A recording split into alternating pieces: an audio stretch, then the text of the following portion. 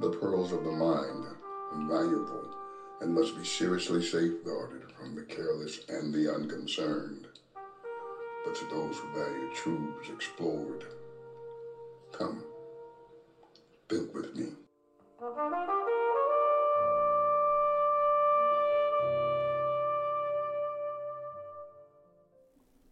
To those who know me, you should learn that I'm quite the TV buff. I'm a minor in my collegiate studies at Mercer in speech and dramatic arts. I love being on stage, and I think like a director. I was trained to do it, and I've directed a few plays and written a couple of plays, on the side, just things that I do and done along the way. But I've had the privilege of watching some really moving movies. I really like meaningful journeys on screen and on stage and in theater. I just like that experience. It's just part of who I am. And well, the true story of the father, his name was Joe, his father. Uh, Joe was the father. He had a son who was bullied seriously, and to the point that eventually the young man killed himself. It's one of those advocate films for against bullying and trying to help people deal with suicide. And it was just it was just beautifully written, and I really was touched by it. But the son tells the father that he's gay, and the father, of course, can't handle it, and experiences a great bit of trauma around it, and things got really crazy, and the young man killed himself. So Joe, decided that he would hit the road, and he would walk. He thought he'd walk across the United States in advocacy. This is a true story. This movie was adapted from a true story. And he walked across the United States. And in walking, his whole theory was to ask the questions why his son chose what he chose, why he made the choices that he made, and what role did he play in. And he was doing a real guilt thing, but the journey, the walk was therapeutic. He thought he saw this, he thought he was with his son because much of the movie, he's interacting with this young man. And it took me by surprise when I learned that he was playing that out in his head. He was dealing with some stuff, okay? But when I caught that, then the movie went to a whole deeper level for me. It just made. But the point I'm trying to make is that the young man, at the end, Joe, he would stop in various cities, and he got a lot of help from a lot of people, and he shared his story and that kind of thing. Touched a lot of folk. Just touched a lot of people. Ran into this police officer whose son had been in a similar situation, but he hadn't killed himself, and he was able to say to this young man, "Don't do to your son what I did to mine," kind of thing. So it was that kind of movement. And Paul talks about enduring hardships when you've decided what is important and what things are important and what things are not important. When you've decided what's important, you can endure hardships, and a part of enduring that hardship is the testimony that it gives to other people who are struggling with similar issues. And that's how we connect to one another.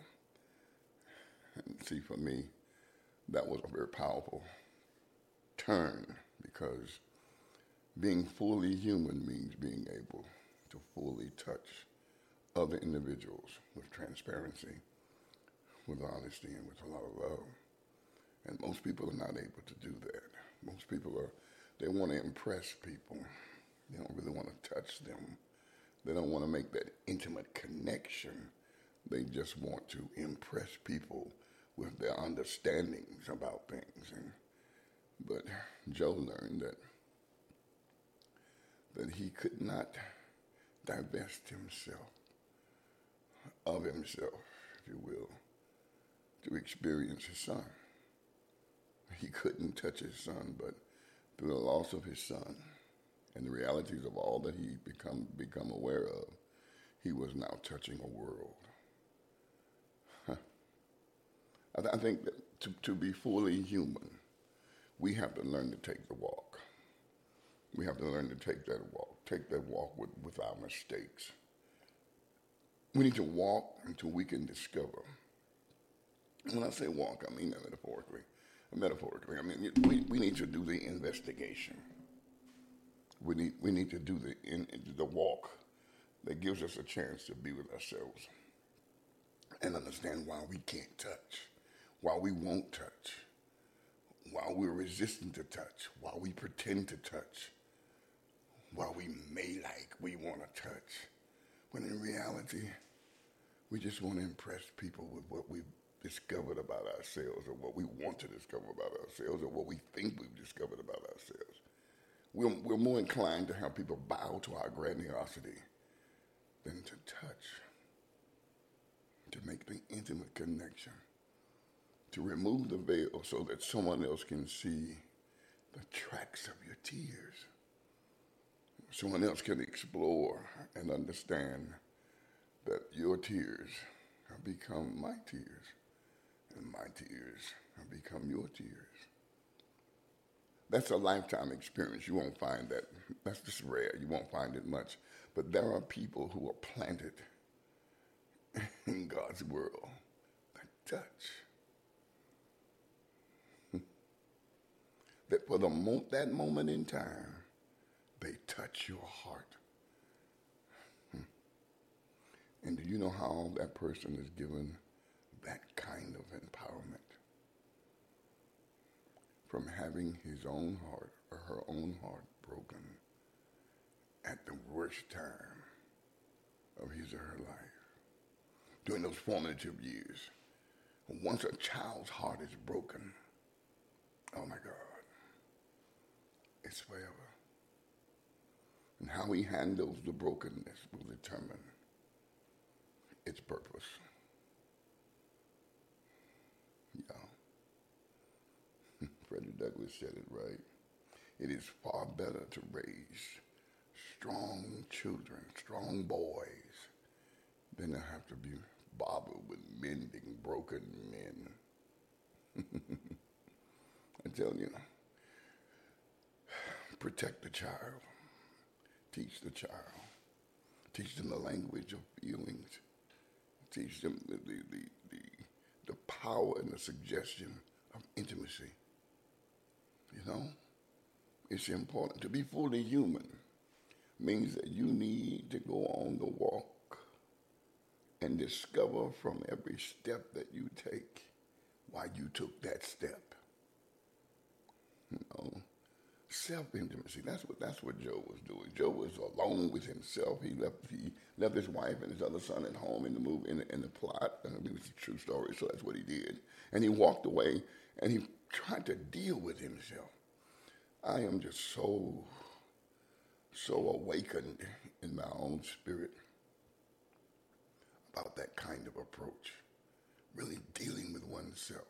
Thinking, not just thinking, but thinking hard about the proclivities, the barriers you've created to avoid the intimate touch, yet yearning with such steadfastness to be included in someone else's orbit of intimacy, to be a quiet bystander experiencing as if you were in the vanguard.